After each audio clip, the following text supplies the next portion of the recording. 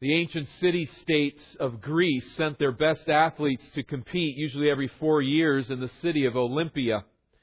The games were held in honor of Zeus, whose towering statue was one of the 7 wonders of the ancient world. Before the athletes were permitted to compete, they had to stand before this imposing statue and swear an oath that they had completed 10 months of strict training. The Olympiad was no place for amateurs. It was only for committed athletes wholly dedicated to their sport. The oath before Zeus was designed to weed out any athlete who proposed to make a hobby out of what had to be a way of life. Now, there's nothing wrong with being an amateur athlete. If you are an amateur runner, for instance, you might fit running in your schedule here and there as you find time. There's nothing wrong with that. Sometimes other priorities force you to set running aside for a period of time. There's no problem with that because you're an amateur. It's a hobby.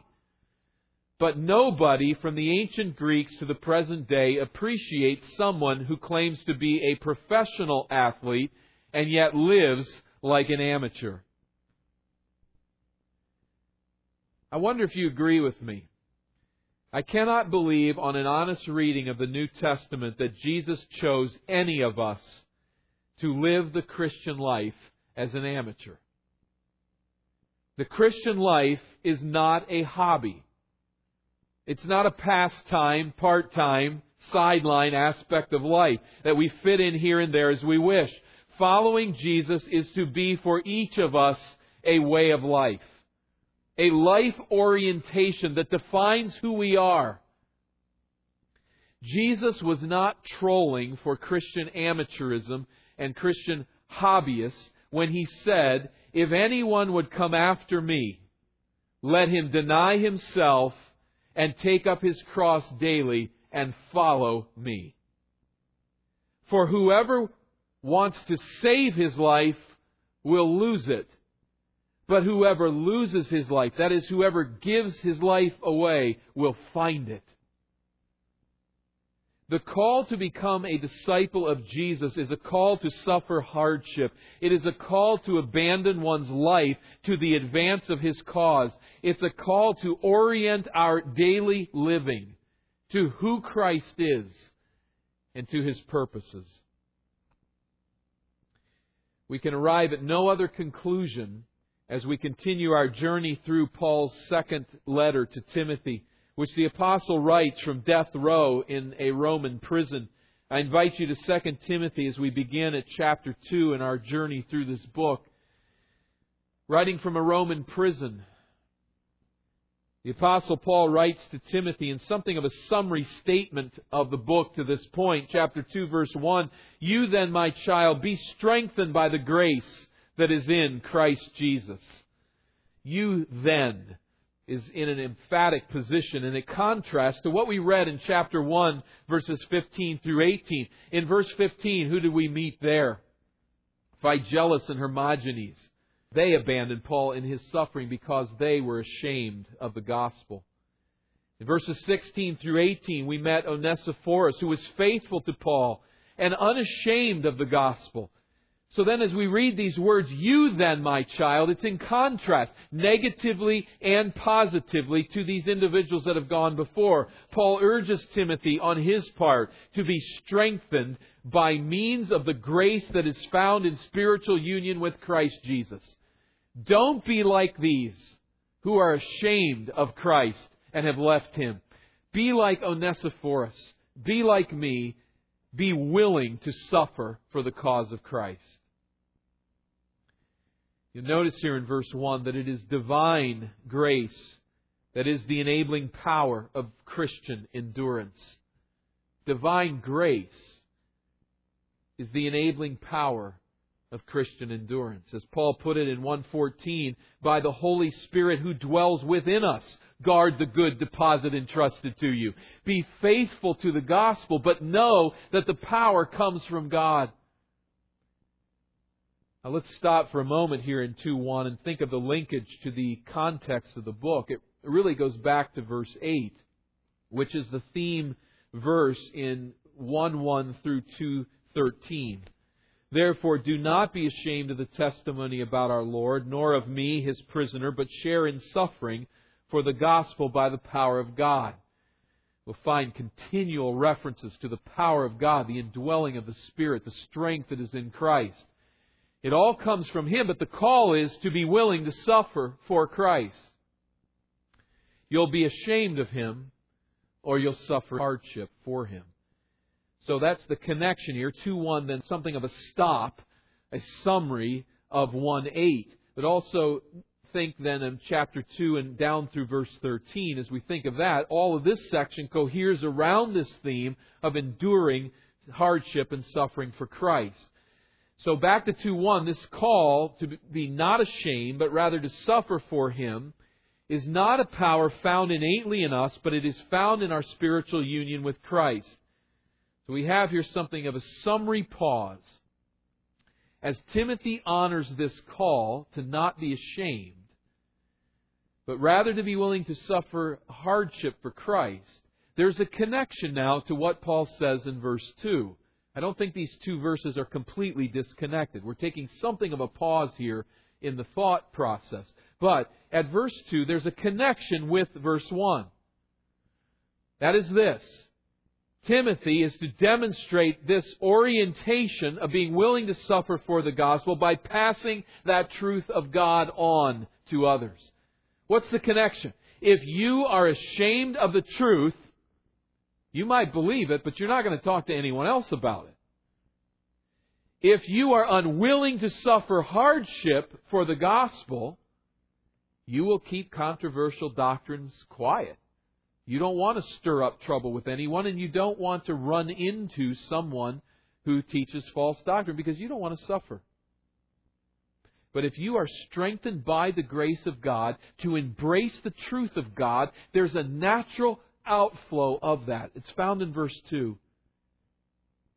What you have heard from me in the presence of many witnesses, entrust to faithful men who will be able to teach others also. What you have heard from me in the presence of many witnesses. That is, Paul's teaching of God's truth has been taught to Timothy. What has Timothy learned? Specifically, chapter 1 and verse 8, it is the gospel. Verse 9, that the God who saves us and calls us to a holy calling, not because of works that we have done, but because of His own purpose and grace which He gave us in Christ before the ages began, and now has been manifested through the appearing of our Savior Christ Jesus. What did Jesus' death accomplish? It abolished death. It brought life and immortality to light through the gospel. We have this life in Christ. This is the truth. This is the gospel that Paul has taught to Timothy. He has embraced that message. And now he is to pass it on to others. Now, first let's stop and say that he's heard this message in the midst of witnesses. There's debate as to the meaning of who these witnesses are. Is this a one-time event, or when was this passage of truth in the presence of witnesses? When did this happen?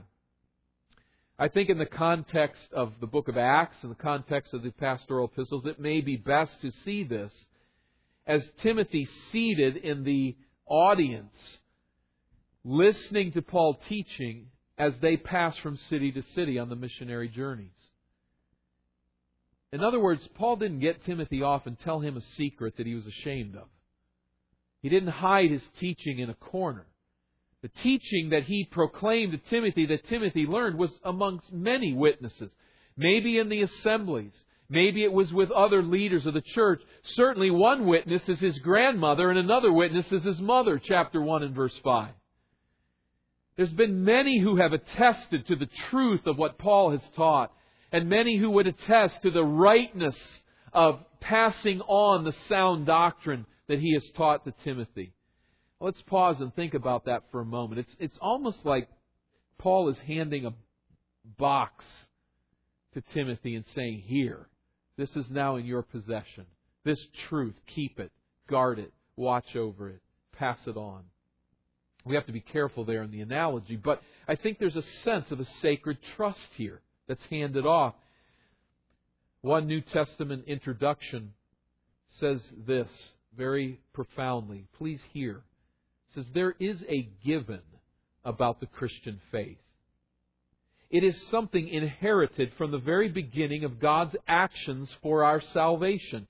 And it is to be passed on as long as this world lasts.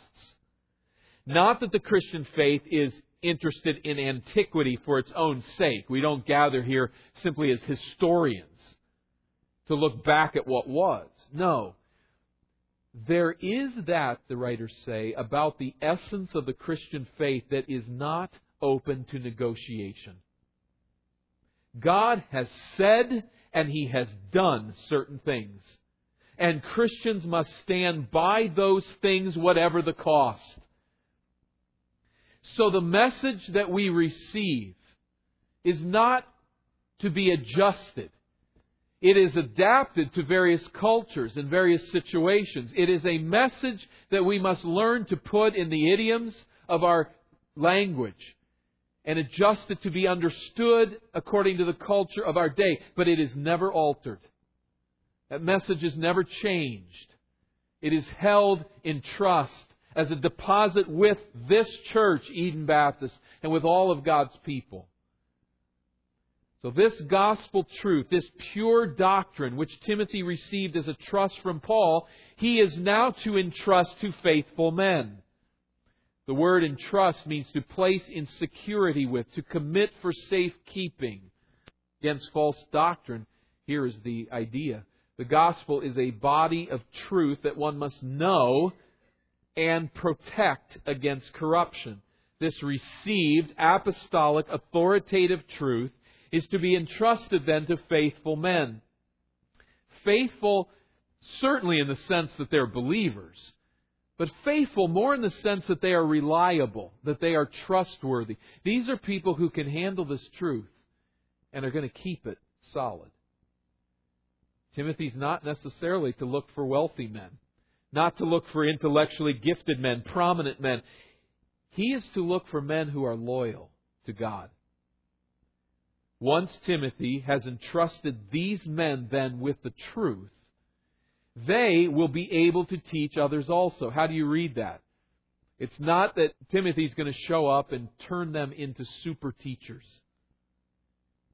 They're going to be able to pass the truth on to others in the sense that they will be willing to stand for the truth against opposition. Men who will not neglect the true doctrine. They will not falsify it. They will not denigrate it or compromise it, neither in word or in deed. They will receive this word and they will be able to teach others also because they trust it, they believe it, they know it. They know the God who has revealed it. Titus 1:9, I think, captures the sense here. We don't want to read the book of Titus into 2 Timothy, but I think this is what Paul is saying. Titus 1:9, he says he must, that is, he's giving qualifications for pastors in the church, he must hold firm to the trustworthy word as taught, so that he may be able to give instruction in sound doctrine and also to rebuke those who contradict it. These faithful men are not able to teach until they know the truth. And they're not able to teach until they have the backbone to stand up against false teaching and to speak the truth in love. Now we'll notice here that he is talking about men. Should we take that generically?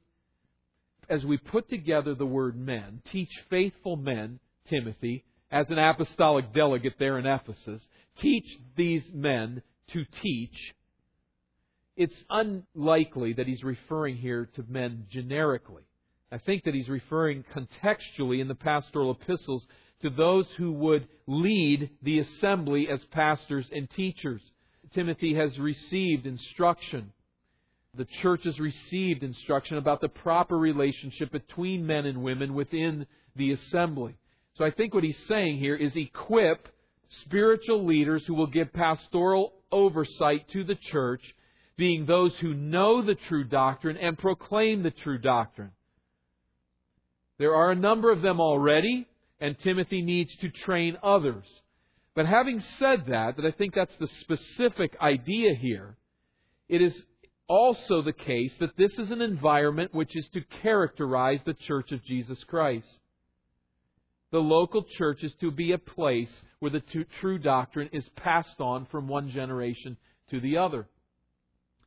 We have a lot of churches today where the idea seems to be that we get together so we feel good. And hopefully there ought to be some good feelings as we come together, undoubtedly. But that's not our purpose. Our purpose ultimately is to pass on the faith from one generation to the next. We're to teach these men, but that teaching is to take place at every level. Now, as I said, it really is essential that teaching takes place at the level of equipping faithful leaders in the assembly.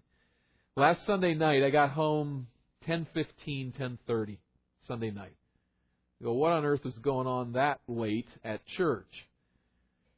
Well, we, on a monthly basis, meet with our pastoral interns, the young men that are training for ministry, and we simply talk to them about ministry. And we talk to them about the true doctrine. And we interact on those things late into the night on these Sunday nights. I'm very thankful for Paul Perdue, who makes that work, who gets it done, who makes sure that we're well fed during that long meeting. And it's a great work. Every single time I've left, I said, I don't want to leave. I don't want to go home. And then I get home and go, why didn't we leave sooner? Why are we getting home so late? But this is a work that you need to understand is happening within our assembly. It's not a club. It is a purposeful endeavor to find faithful men who can be entrusted with the true doctrine, so that they can pass it on to others as they would lead churches should God desire for them to do that. But this work continues on in different areas and in different ways. Think of Titus chapter 2 and verse 4, where the older women are to teach the younger women. How many young mothers and young women in this world need someone to come around them and support them and talk to them and encourage them in the faith? Our women-to-women ministry, that's exactly what we're striving to do. To put women together who may not talk to each other normally in the exchange of life. We're thankful for Elaine Pratt and her work to keep that ministry going, and those who are working closely with her to put women in touch. That's what we're doing. It's not simply a social connection. It's meant to create a conversation so that the faith is passed on from one generation to the next. Think of 2 Timothy 1:5. We have Lois and Eunice teaching Timothy, and I thank God for that work that goes on in our assembly as diligent moms and dads are teaching the faith to their children in bite-sized, simple pieces from their youth. And then as they age, to continue to train them in the things of God. I thank God for our Sunday school teachers and our Wednesday night teachers and the group leaders that are involved in these works as they pour in time, sometimes a very difficult time, staying up late Saturday night because they didn't have time to get to that lesson like they would normally do. Those coming in on Wednesday night already tired from a day's work, but investing in the children of our church. Our Youth with a Purpose 4th through 6th grade group just got back from a trip this last week. I have 2 children in my home that were part of that, and I'm still not done hearing stories of everything that happened on that trip. They had a blast. I mean, it was a time of their life. But why are they there? It's Rocky Ranch and Joanne Ranch, as they lead that, and the leaders that work with them, do they have nothing else to do? Are they looking for a vacation at a Boy Scout camp? I don't think so. Though I know Rocky enjoys the fishing. And he'll look forward to that. But why are they there? Not there just to have a vacation. Not there to just have a good time. They're there to pass on the faith to those young people. And they're getting it. They're grasping these truths. This needs to be taking place on various levels with choir leaders, and on it goes as we pass the faith on. Everything that we're doing as a church should feed into that purpose. To say, here is the true doctrine. Here is the faith that Christ has bequeathed to us. Let's talk about how we apply that in our culture, in our situation, in our homes, and then let's pass that trust on to the young people of our church. William Barclay has said that every believer in Christ is a link between two generations. Do you see yourself as a link between two generations? If you're a young person here today, there's just children younger than you. There's somebody to look after. There's someone to pass the faith on. You may simply be in high school right now or junior high. There's young people looking up to you. Do you see yourself as a link between two generations? To the fathers of our church on this Father's Day, do you see yourself as that link? Do you see yourself passing on the faith to your children? This is to be our orientation as a church and as families. Now, verses 1 and 2 is something of an interlude then, before returning to the theme of calling Timothy to suffer in verse 3. Paul drives this point by employing three metaphors that are going to sever the taproot of Christian amateurism. We don't pass on this faith by being hobbyists of Christianity. Rather, we need, and here he returns to the call to suffer, verse 3, share in suffering as a good soldier of Christ Jesus. No soldier gets entangled in civilian pursuits, since his aim is to please the one who enlisted him. The orientation of Timothy's life for Christ is to reflect the undistracted focus of a soldier who endures suffering to please his enlisting officer. Someone recruited this soldier for the army. And this soldier's focus is such that he's willing to endure suffering to please that individual. Soldiers suffer deprivation, sleepless nights, difficult terrain, harsh elements, hunger, thirst, sore feet and muscles, wounds of battle, and untold dangers from enemies. The faithful soldier does not, we notice here in verse 4, get entangled in civilian pursuits. When a soldier goes off to war, he leaves business behind, he leaves family behind. It's almost as if he dies. Civilian life is left in the rearview mirror. This is one who is willing to give his life for the cause of the army. With undistracted focus, then, he seeks to please the one who enlisted him. Now, how do we apply that to our lives as followers of Christ? This undistracted focus of the soldier willing to endure hardship and suffering.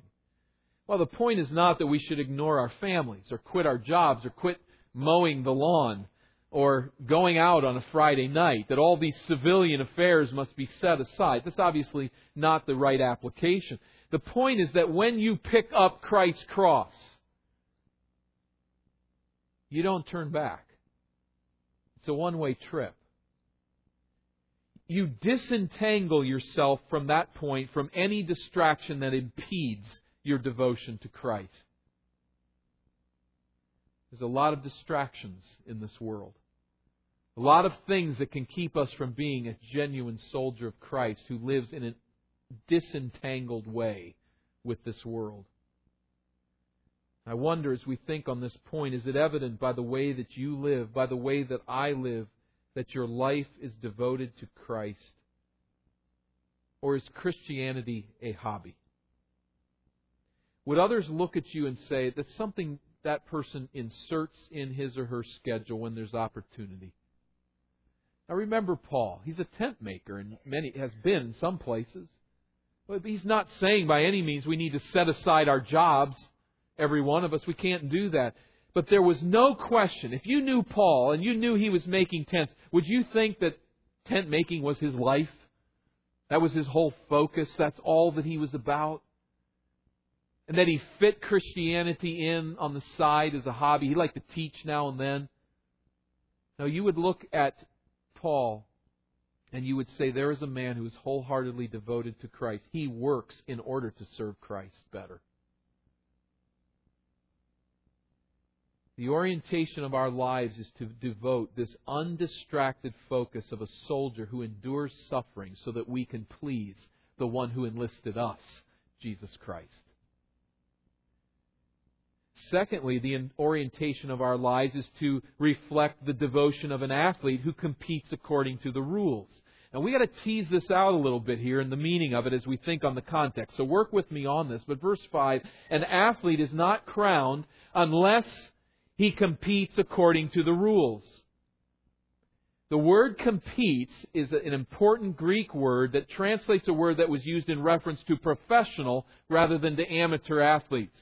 Full-time athletes were supposed to be wholly dedicated to their sport. Individuals who could swear before that great statue of Zeus, I have trained for 10 months for my sport. So when we read the phrase according to the rules, that means that this athlete's not going to cheat. And he's not allowed to pull on the loincloth of the guy running in front of him. That's, as you're there in public, that's bad. You can't do that and you're out of the race. And those kinds of things happened in ancient Greece in these athletic events, these Olympic events. But it's not only cheating publicly. It also, I think, speaks of cheating privately. Because competing according to the rules in ancient Greece wasn't simply what you did on the track or in the field. It was how you prepared. And so, training according to the rules is competing according to the rules. Full-time athletes were to be full-time athletes. And so the followers of Christ are not to be those who cut corners in their devotion to Jesus. What happened to that athlete that stood before the great statue of Zeus and swore that he had trained for 10 months? If they found out that that individual was lying, he could be physically punished. And we might question, why on earth would an ancient Olympian with the glory of the crown before him cheat in his training and just show up for the games and for the glory and not do the training? Well, it was a problem. And if you've watched any mid-season professional basketball games, you'll understand the idea. You got people kind of just shuffling through the motions, wanting the glory, not wanting to put in the work. That's true of many. That's never true of the greatest athletes, though, is it? Maybe you've got a draw in music or something like that, but you look at the people who thrive in athleticism, those who are at the top of their game in their profession, they are not people known for being lazy. They're not cutting corners in private. Nor should Christians. Our lives are to be devoted to the disciplines of following Jesus Christ in public as well as in private. No corner cutting. The athlete is not crowned unless he competes according to the rules. Now, what is the crowning here? Perhaps we can just go within the book itself and draw from chapter 4 and verse 8, where Paul says, "Henceforth there is laid up for me the crown of righteousness, which the Lord, the righteous judge, will award to me on that day, and not only to me, but also to all who have loved His appearing."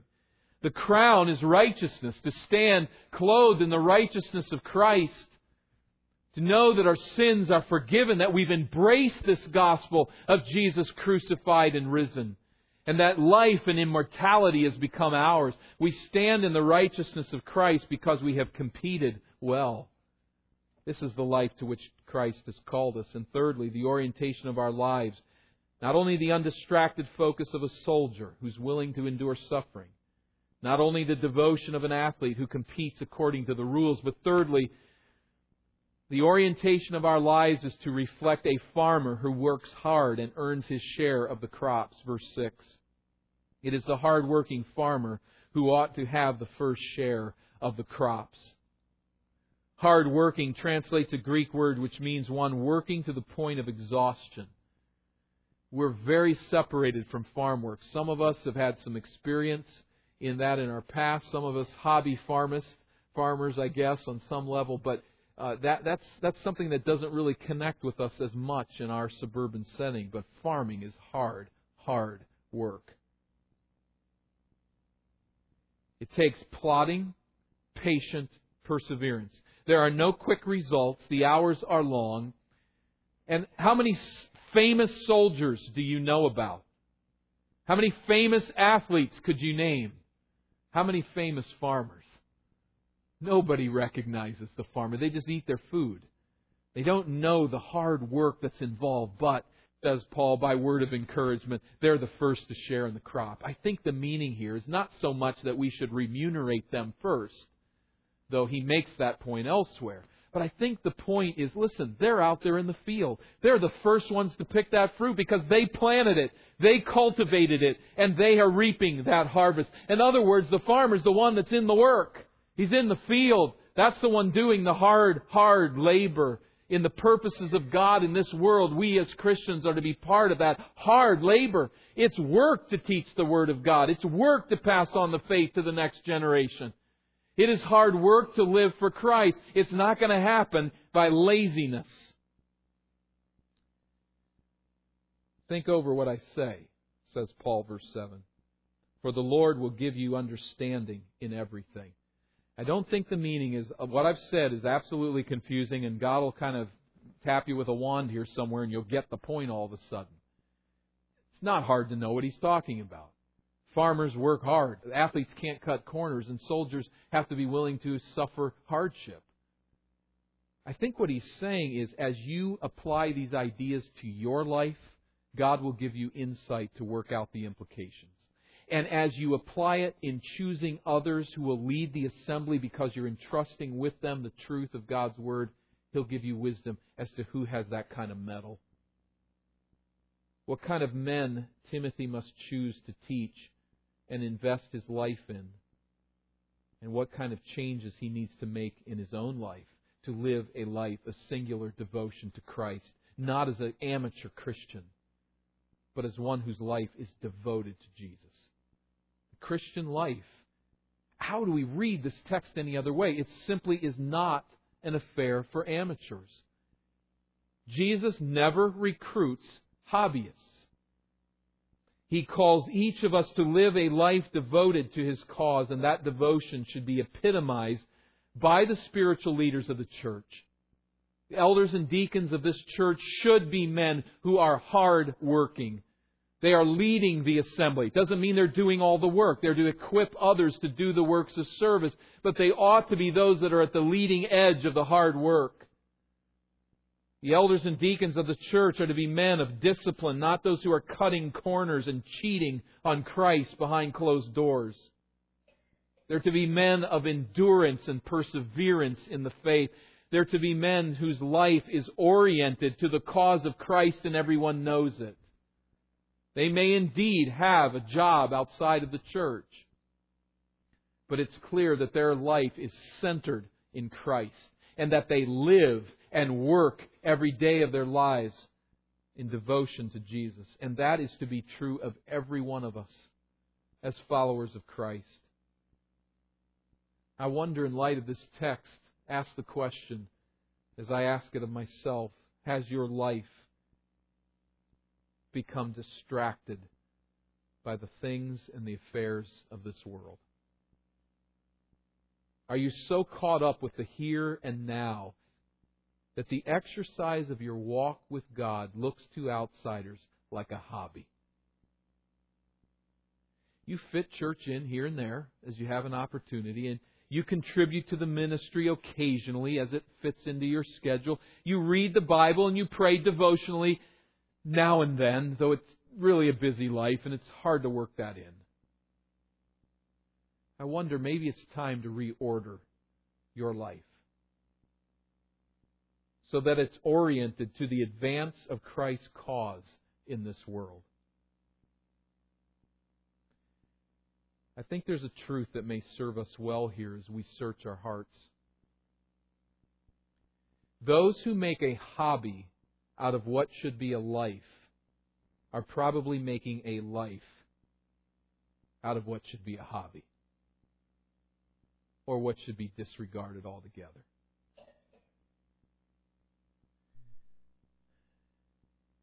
Now, we got to hold on here, because we can just all walk out of here in absolute discouragement if we say, okay, I need to go back to the drawing board and reorder my schedule.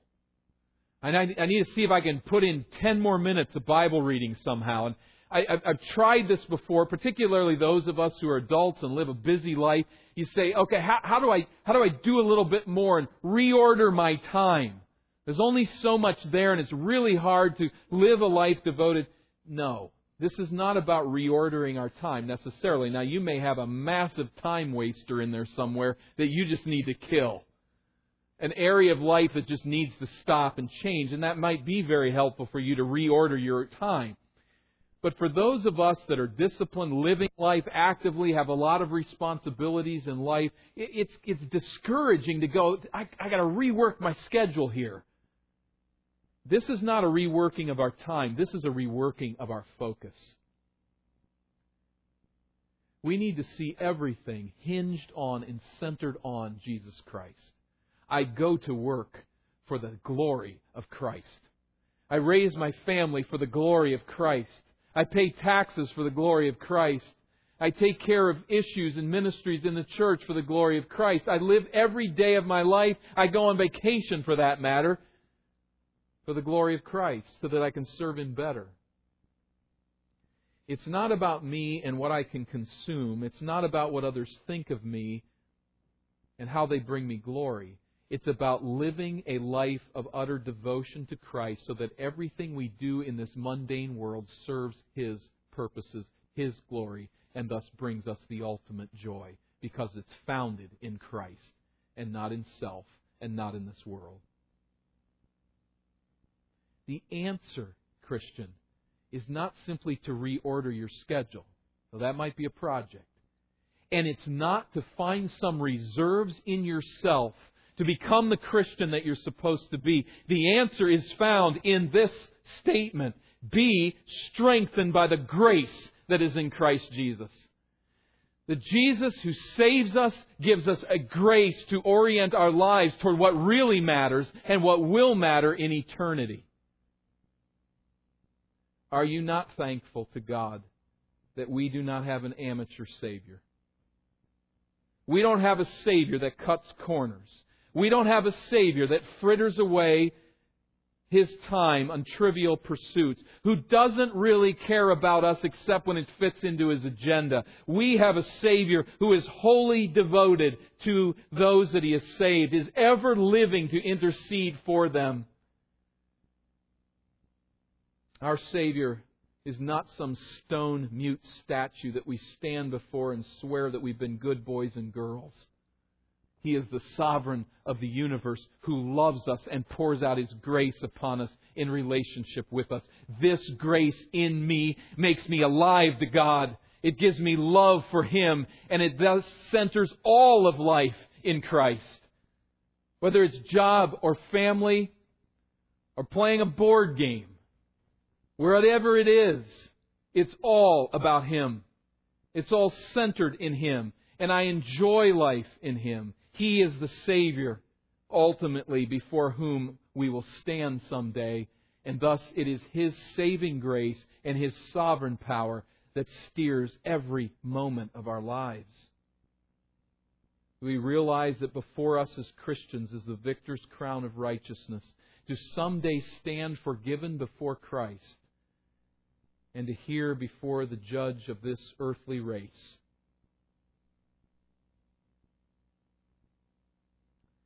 "Well done, good and faithful servant. Enter into the joy of your Lord." Let's bow for prayer. Father, in the struggles of life, we can almost despair of hearing such words from You, and we know that we'll never deserve them. But I pray, dear God, that we'd find in Christ the grace to live a life that is rightly ordered. There may be some among us here who are cutting corners in private, who are not enduring, persevering in the faith. We're giving up early, and we're cheating. God, help us to deal with those sins that are like a weight about us and keep us from running the race faithfully. Some of us perhaps are so self-oriented that all we do is drink in the truth and we never let it out. We never speak to a younger person about their walk with Christ. We don't live as an example before others. God, help us to reorient our world Perhaps there's even someone here today who does not know Christ as Savior, whose life is wholeheartedly centered on self, and they're miserable. God, I pray that You would fan into flame that misery. Bring them to see that their joy is located in Christ crucified and risen. Someday every one of us will stand before His throne and bow the knee. And as Your followers, we plead with You in prayer, earnestly for one another, with sincerity of heart. God, may we live so that we hear, "Well done, good and faithful servant." And may it be genuinely true of us in all of the mundane work that we do, in everyday living, that is what means more to us than life itself. To know that we've lived for Your glory, for the advance of Your cause, for the magnification of the splendor of Your name, which we will enjoy through all eternity as those forgiven by Christ and fitted with His grace. We lay this earnest request at Your feet. In Jesus' name, amen.